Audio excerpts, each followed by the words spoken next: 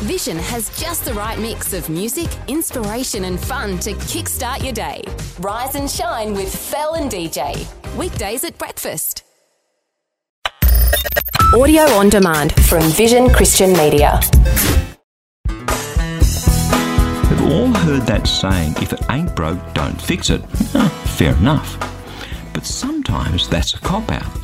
Sometimes we use that to dodge the fact that something is broken in our lives, that there's something that does indeed need fixing.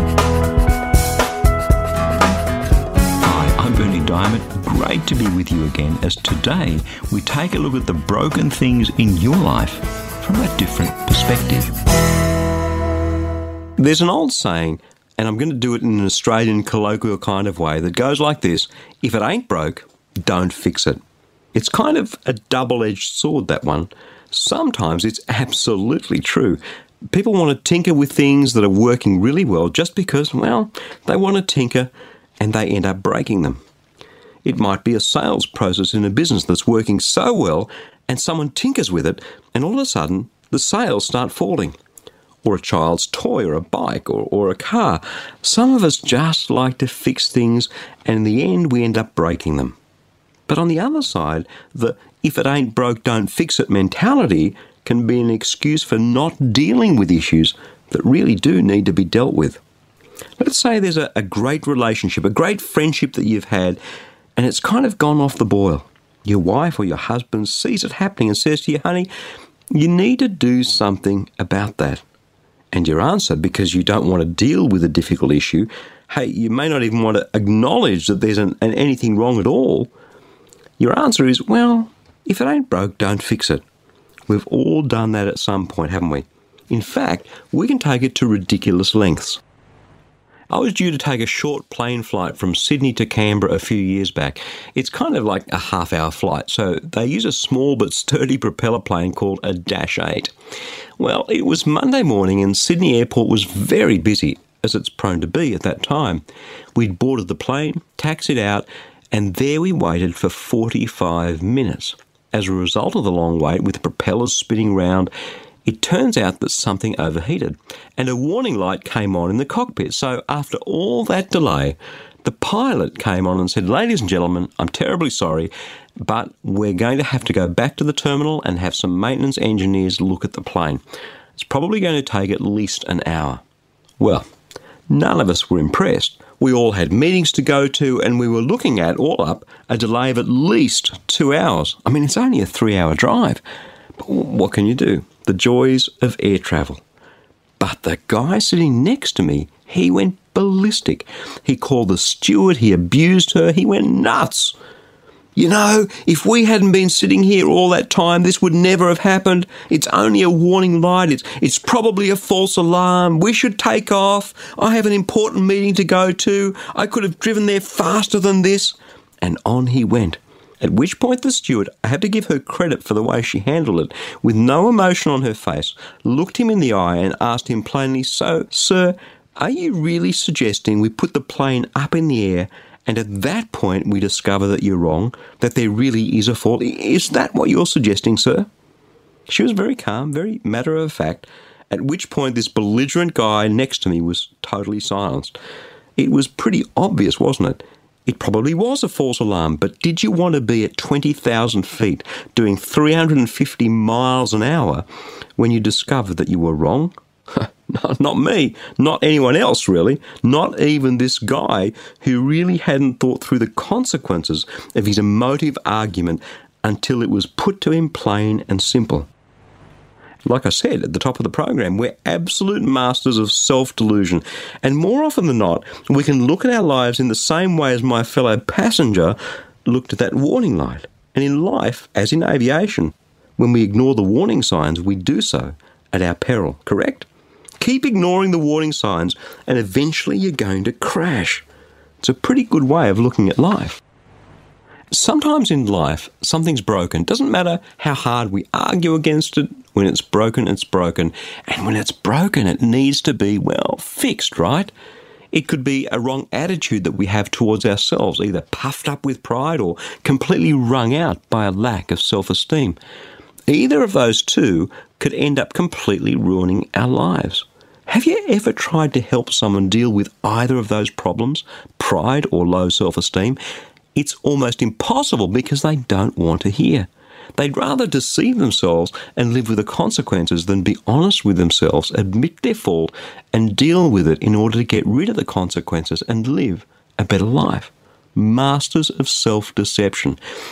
But let me ask you, is that really any way to live your life? Well, is it? Here's how Jesus put it, Matthew chapter 6, beginning at verse 22. The eye is the lamp of the body. So if your eye is healthy, your whole body will be full of light. But if your eye is unhealthy, your whole body will be full of darkness. If then the light in you is darkness, how great is your darkness? The eye, of course, is the metaphor for how we see things. And if the way we see things is unhealthy, then we have a distorted view of the world and our lives will be full of darkness. And if we kid ourselves, if we delude ourselves into thinking that the darkness that we're living in is really light, remember my friend on the plane, that's exactly what he was doing, then boy, what a pitch black darkness you're going to be living in. Listen to me, if it's broken, we need to fix it. Otherwise, it's going to ruin our lives. An attitude, a behaviour, a distorted way of seeing situations because something's broken inside us. God often brings people along who'll give us the advice. He often makes things happen to help us wake up to the truth, but we don't want to listen. And why don't we want to listen? Why is it that we just want to hang on to this rubbish that's going to ruin our lives? Why is it that we don't open up and look at a better alternative? I'll tell you. Because instead of taking constructive criticism on board, well, most of us don't handle criticism all that well, do we? And so we don't listen. We keep doing or feeling or thinking or saying the thing that's ruining our lives. And we live life with the consequences. But is that really any way to live the rest of your life? Is it? Listen to me. If it's broken, you need to fix it. Immediately after that passage about light and darkness, true and false perceptions and consequences of the alternatives, Jesus spoke about what is probably the single most sensitive subject of all, money. He was laying the groundwork for giving these people some really tough advice with that whole healthy, unhealthy eye, light and darkness thing. And this is what he said. No one can serve two masters, for a slave will either hate the one or love the other, or be devoted to one and despise the other. You can't serve God and wealth. You just think that one verse through, that one thing that Jesus said right there in the context of your life, and I'm guessing that if you're one of the majority, that little one thing is going to make you squirm. It's going to make you uncomfortable because if you choose God over wealth, then he's going to ask you to make some real sacrifices. Sacrifices in the long term that will bring a huge benefit. But as with all sacrifices in the short term, it's going to cost you. But if wealth has a grip on your life, if it's all about money and how much you have and how much you're seen to be having, well, my friend, that's surely going to be ruining your life, as it ruined mine for many a year in the past. Jesus tackles issues in our lives head on. He doesn't mince words. He's direct. He's in your face because he loves you. So when you hear him speak to you about something that's broken, do something about it, will you? For God's sake. And yours. If it's broken, you really need to fix it. And Jesus is the one with the power to help you do just that. Really.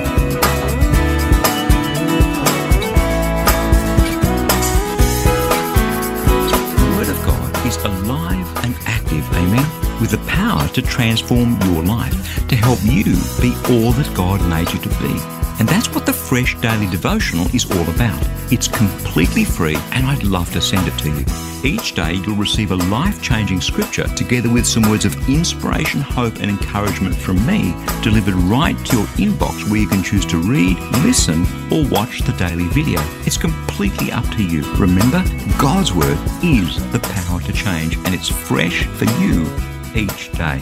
You can subscribe to receive your free daily devotional at freshdevotional.org or give us a call toll-free on 1300 722 415 to request the printed devotional if that works better for you. Again, that's freshdevotional.org or 1300 722 415. My prayer is that your heart will be touched and transformed as you draw ever closer to Jesus through the power of His Word. I'm Bernie Diamond. Catch you again, same time tomorrow, with a different perspective. Thanks for taking time to listen to this audio on demand from Vision Christian Media. To find out more about us, go to vision.org.au.